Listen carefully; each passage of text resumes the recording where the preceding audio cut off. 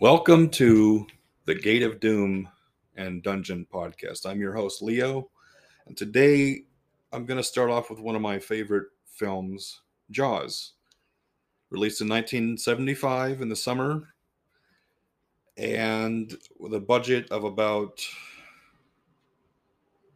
uh, $2 million, I would say. Not sure. I already messed it up. It was the first film to gross $100 million and become the first summer blockbuster film. Directed by Steven Spielberg. The music by John Williams is wonderful. Everyone knows that theme when that comes in. And the film still continues to make people afraid to swim in the water. And I also, I'm afraid to swim in the ocean. I don't go into deep uh, water at all, lakes, oceans. The ocean terrifies me. So I decided I'll just stick with the movies. I mean, I'll go out on a boat, but I won't do uh, go in there and swim. Maybe someday in my older years I'll do a shark cage diving. Maybe if I get around to it. But um, Jaws is taken from a book by Peter Benchley, who also did a movie, did a novel called Creature, and he did The Beast. He does aquatic creature tales. But Jaws concentrates on a small town known as Amity Island, and it's a summer town that relies on tourists and fishing spots and people to come in and swim in on the beaches. When a rogue great white shark starts to attack and it starts to kill people in the water, Chief Brody, played by Roy Schreider, begins to investigate, and he brings in a marine biologist played by Richard Dreyfuss named Matt Hooper. And then later in the film, they meet a experienced fisherman who was a war veteran as well in World War II, played by Robert Shaw, named Quint. And Quint is a character who is featured in the movie, and he's introduced in a great scene where they're debating what to do with the shark and how to deal with the shark. And someone makes a joke: is the bounty on the shark cash or check? And one woman says, "I don't think that's funny at all." And then he scratches his fingernails on the chalkboard, and he makes this long speech of how he's going to catch the shark, and then at the end of it, he says, "I'll give you the head, the tail, the whole damn thing. I'll catch this bird for you. It won't be easy." He's such a great character. He's memorable. Uh, he has an Irish accent because Robert Shaw was Irish, and the story goes that he was pretty tipsy on the set for the most part. But he is the heart and soul of the movie. Is the Quint character? It turns out to be very much like the Moby Dick character of that story. He wants to go after the white whale because, in his mind, the sharks wounded him when he was on the Indianapolis. He was delivering the bomb to the air base, and they had delivered it. But on their way back, the two torpedoes were shot into their side by a Japanese sub, and the ship sank to the bottom. And he was there with a bunch of men. As he tells in the story, 1,100 men go into the water. Vessel went down in 12 minutes. You know, didn't see the first shark for a few hours, but then up to 1,000 sharks showed up, and they lost about 316 men lived, and sharks took the rest out of 1,100 men. On I think it was June. I think it was June the 5th, 1945, is when he tells the story. I have to watch the movie again because the speech is one of the best speeches put to film, and the way he monologues it is really brilliant. And Richard Dreyfuss knew enough to sit back and listen to him talk, because he's this very eccentric character who is pretty wild in the movie, and he's laughing at a lot of things. But then when he gets serious about the shark, you see that he's very serious about it too, and he knows his stuff. And the movie is filled with many quotable lines, and the effects at the time were an animatronic shark that was used, and it was the same guy who built the giant squid from 20,000 Leagues Under the Sea. I don't know his name right now off the top of my head, but he was the same guy who built that creature in that movie. And 20,000 Leagues Under the Sea is another great classic by 20th Century Fox, starring Kirk Douglas, and James Mason as Nemo, where they take on a giant squid at the end of the movie. And that was also a great film. But Jaws had 3 sequels. And there have been many knockoff shark movies since then. Recently, we've had The Shallows, which I enjoyed. And we've had 47 Meters Down and 47 Meters Down Uncaged. We've also had Deep Blue Sea and a movie with Christy Swanson called Red Water and Lou Diamond Phillips, which was okay. Effects were done by Rob Bottin. There have been a lot of shark movies. And recently we had The Meg with Jason Statham, and The Meg 2 is coming out soon. It looks like a lot of fun, which is this 100-foot shark, which is ridiculous. You would even make Godzilla terrified. But Jaws was one of the first movies to start its own subgenre of aquatic terror. But what really makes the movie watchable is not just the shark itself, it's the characters you remember. The character of Chief Brody, Roy Schreider. The character of Matt Hooper, the marine biologist, played by Richard Dreyfuss. And the character of Quint, played by Robert Shaw. Those 3 men, it's the camaraderie between guys, the brotherhood that develops, the friendship that develops between them hunting this shark at the end of the movie. And they do have a great moment where they sing, show me the way to go home. I'm tired and want to go to bed. I'm had a little drink about an hour ago and it's got right to my head.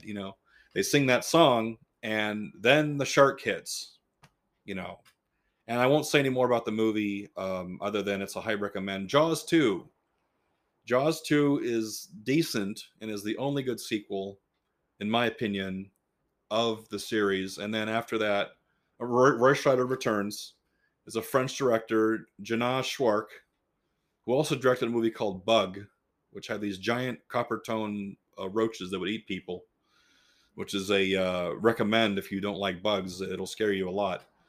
And he also directed another movie I'm foggy on right now, but more to come. I'll talk about this French director later in a future episode. He directed Jaws 2. Jaws 2 is a decent sequel. It's the only good sequel in the entire series. The third one is in 3D with Louis Gossett Jr., who runs this SeaWorld theme park.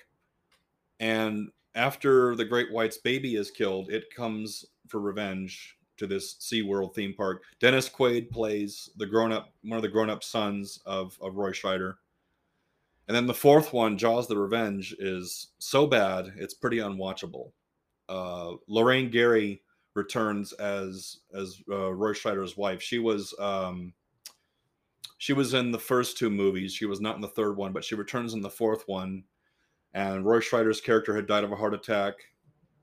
She says he died of the fear, but he had just died of a heart attack. And he never wanted to return after Jaws 2 because he felt he had already nailed the role in the first movie and didn't want to, he paid him a lot to come back for the second one.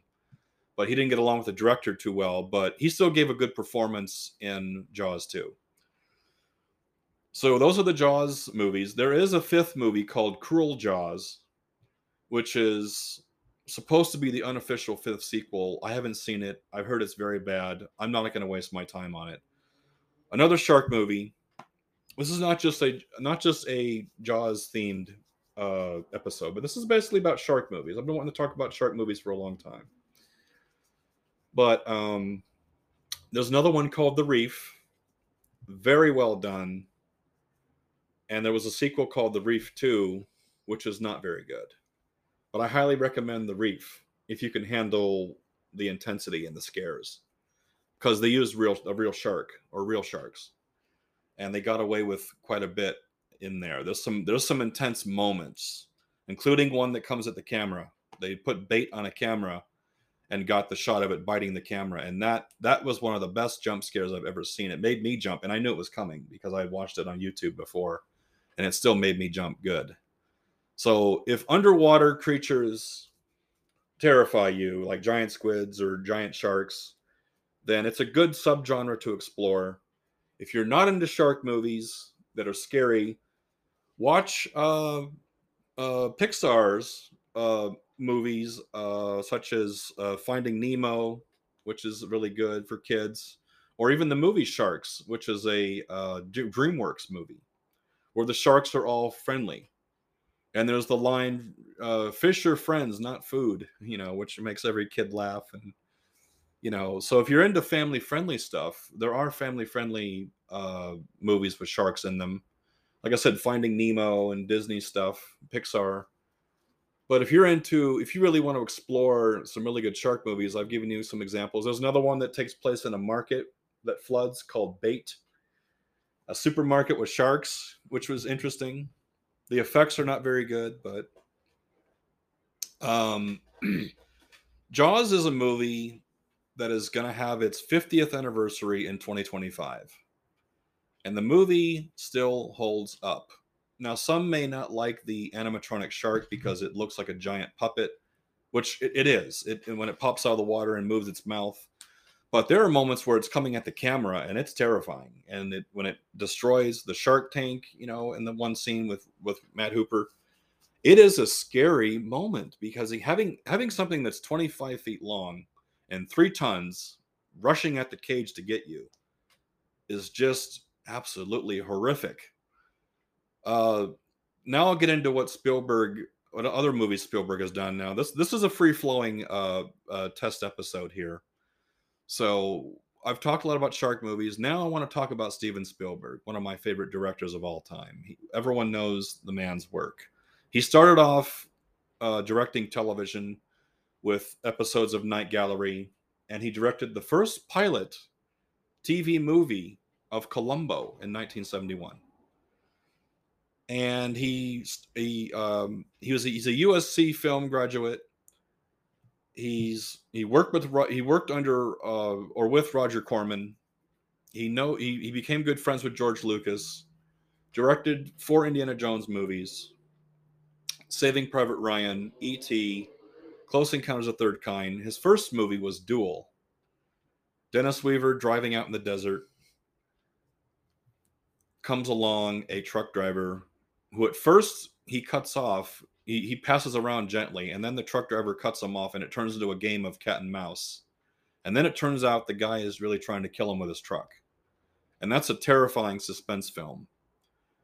And it happened. It's happened to a lot of people, and it was from a story by Richard Matheson, who, with a friend of his, this was in the 60s. After JFK was shot, they were playing a golf game, and they decided to go home. They were so upset about the news of the president being shot that they decided to go home, and they took a side road around the mountains to get back to their little town.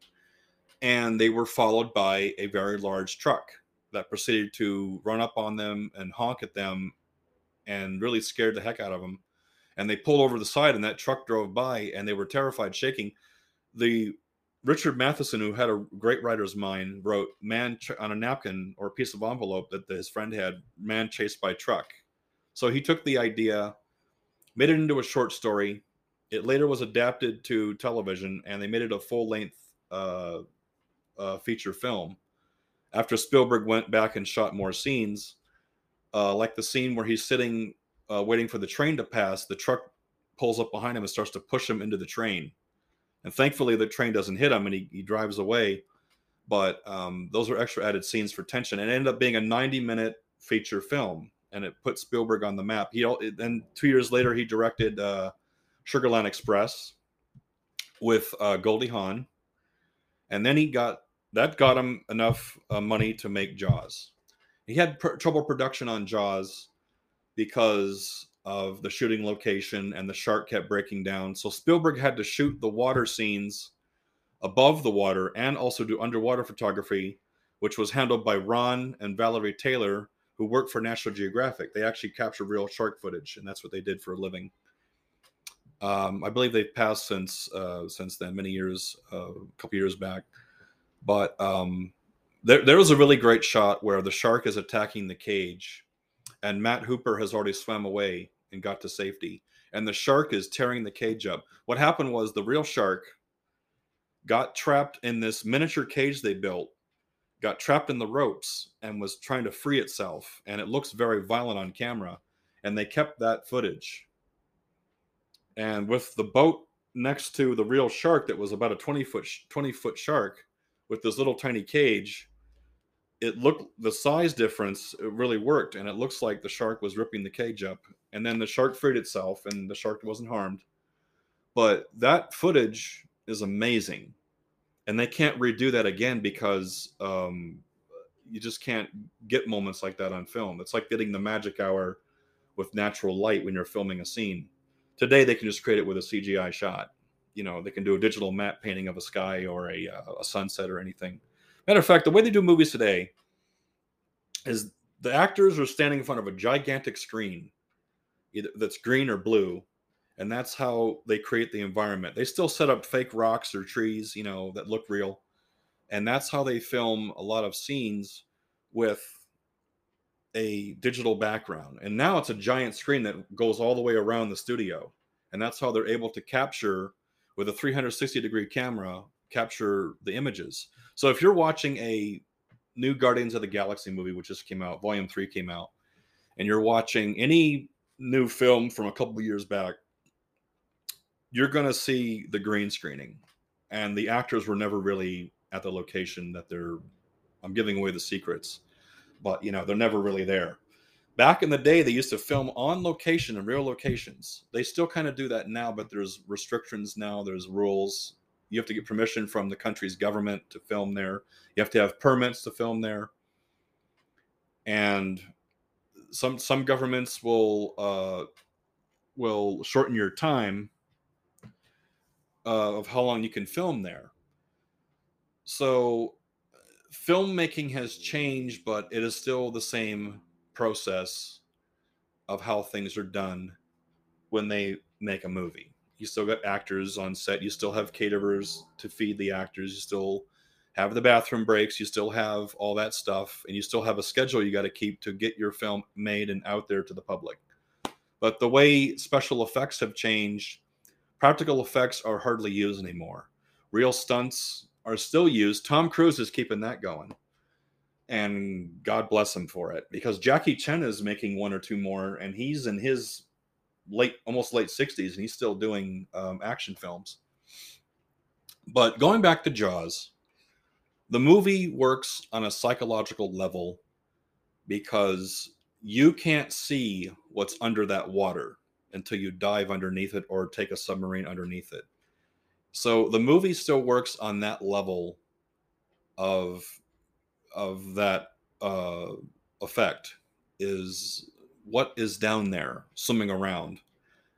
And ever since that movie, there was a huge fascination of undersea life as well as sharks.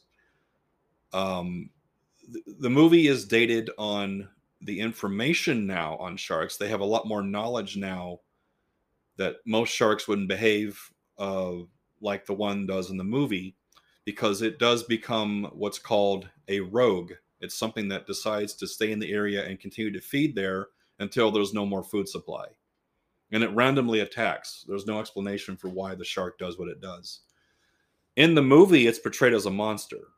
And some people who study sharks don't like that they demonize this creature that lives for like 1,000 years and just swims around and eats and reproduces more sharks.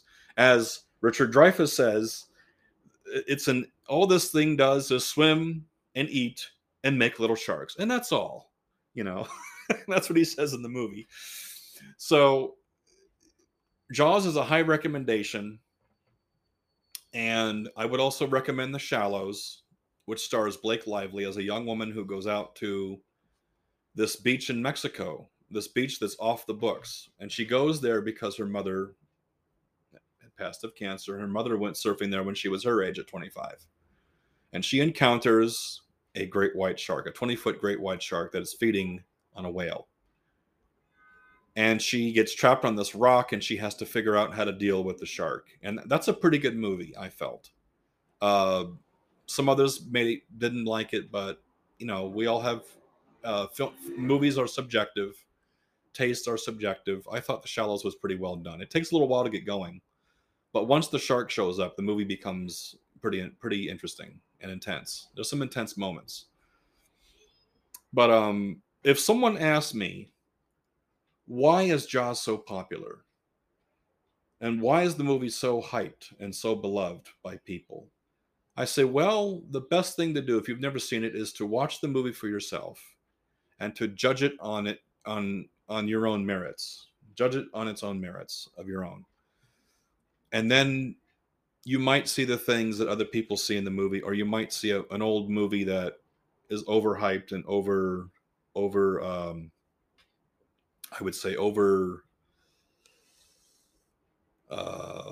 what's the word? I guess, yeah, overhyped is the word. I'm trying to think of another word, but exaggerated, maybe, exaggeration of, well, this movie's so great. But the 70s was an interesting time for horror films because they pushed the boundaries of what could be seen and heard and experienced. You have movies like The Exorcist that really push boundaries. And now how many possession films do we have? We have too many to count. We have thousands of possession movies. And they just came out with one called The Pope's Exorcist starring Russell Crowe. It's the same film over and over again. Kid gets possessed. They bring in this experienced priest who has experience with exorcisms, and he does battle with the demon or devil that's in this child. The first movie, The Exorcist, I'll touch on this a little bit because I'm going to do a whole episode on the Exorcist trilogy and the Exorcist series. The first film really hit a nerve with audiences because of how scary it was, and that there have been at least 6. There have been more since this, but there were 6 at the time real recorded exorcisms in the world. And the Vatican probably knows of more. Now, I'm not a religious person. I'm more of a spiritual person. But something that evil and that powerful, taking possession of a person, and they have no control of their body, and they do horrible and say horrible things, that's terrifying. So that works for a horror film. The Exorcist has never been topped. And at the time, people passing out, people getting sick in the theater, people walking out of the theater. When a movie has that kind of power, it's got to be good. And that's why many younger people have talked about The Exorcist today, say, oh, it's not that scary and it's too slow. It takes like an hour for things to go along. And so you got to build the movie up and get to know the characters so that when the scary, intense, bad stuff happens, you really feel it. You really feel for the mother and this daughter going through this possession thing. The mother is played by Ellen Bernstein, who plays an actress who is watching her kid deteriorate and crumble before her eyes. And to me, it's scary, but it's more emotional now when I watch it because of what she goes through. And now they want to bring back Ellen Bernstein for a new Exorcist trilogy that Warner Brothers wants to do. And they're going to continue from the old series. I don't know how they're going to do this. Ellen Bernstein's 90 as of this recording. And I don't know how they're going to get her back. And they want to get back Linda Blair as well, who played the little girl Reagan. I don't know how they're going to do this. I wish they would just leave the idea alone and let the original film and the third one with George C. Scott, which is quite good. It's flawed, but it's good. It's better than the second one, which had Richard Burton as a priest and Linda Hamilton possessed fighting the Terminator. Oh, wouldn't that be a film? There's a little humor for you. Linda Blair returns in the second one, and they tell you more about the demon Pazuzu. They take you to Africa, where the demon originated from, where it was originally causing trouble. I don't want an explanation. I think the original film is more terrifying because they don't explain where the evil came from. It's just there. and you know it's there, and there's an ominous, scary, weird feeling about it.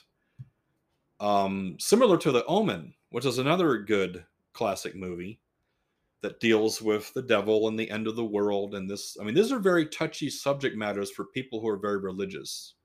So when you do a movie that hits a nerve with those people and hits a nerve with regular audiences who don't go to church or don't have a religious convictions or beliefs, then your film is effective.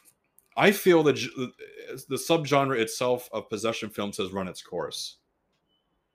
If they are going to continue to do more of these type of films, they really need to have good characters that you care about that aren't annoying and written as a stereotype, an interesting storyline of why those characters are there and dealing with this experience and this evil, and also have a little bit of backstory, just enough to whet your appetite on this creature or this demon or whatever it is, and let the audience try to figure it out for yourself. Too many films spoon feed you the story before it even gets going, and they spoil it. They spoil themselves before the reveal is done. Back in the day, you didn't see much of the creature. You had to use your imagination to understand what the creature looked like. And another film that did that really well, two films I'll mention, Alien and Predator. Arnold Schwarzenegger's Predator, you don't see that creature until almost all the way at the end of the movie. Like the last 30 minutes of the film, you see a lot more of the Predator. You see it in full, what it looks like. But most of the time, that creature is camouflage with advanced technology. It makes itself invisible. If you've ever seen The Invisible Man, the new Invisible Man, it's the same concept. It's a suit that the character wears to make himself invisible. Only this, it was a armband piece of technology that the Predator punched in the keypad and made himself invisible, and you couldn't see him. All you saw was a silhouette of this figure. And the glowing eyes was an effective moment in that movie when it reveals itself to Bill Duke, and he yells out "Sergeant" and starts shooting at the jungle, and they start shooting at the jungle. And by the time they're done shooting at the jungle, the Predator's already been way up in the trees and it's long gone. But it gets wounded, and you see the green fluorescent blood. Anyway, that was Predator. The other film, Alien, does not show you the creature until about the halfway point. After the chest bursting scene, you see what it looks like as an infant. And then maybe 10 hours, 12 hours go by, and it's already grown to this 7-foot giant sentient warrior with a double jaw and acid for blood and saliva for blood, or saliva for acid. And it stalks and starts to kill off the crew members one by one. And Alien is another great movie, which I'll do a future episode on. But that's another example of not showing the creature too early, giving you the suspense. Already the spaceship you're on, the Nostromo, which is a giant mining ore ship that mines planets for resources, is dirty and filthy, and it's dark, and there's very little light in there, and it's a creepy, already moody atmosphere. Then you throw in this alien creature that gets on board and starts knocking off these people that you get to know, and you really like all the characters, even the ones who aren't unlikable. You say, I don't want to see them get it. And you don't know who's going to get it as well, which also made for a great suspense. And I love the film score by Jerry Goldsmith, who did Alien. So coming to a close here, this is just an example of what my show is going to be about. This is a very free-flowing subject matter on horror and why I love it so much. But I'm going to get into killer doll movies. I'm going to get into ghost movies. I'm not a believer that much in ghosts, but I like ghost movies. Although I've had some strange experiences with things that I can't explain. But as I've gotten older, I'm really not into actual ghost. I'm not really a deep believer, but I know there's something that has to be there that can be heard or felt. So this is your host, Leo, signing off. And I wish all of you very well. And remember to stay scared. And tune in next time, because I have a lot more to say in this big dome in the Gate of Doom and the Dungeon podcast. Thank you very much, and you have a great every day. Thank you.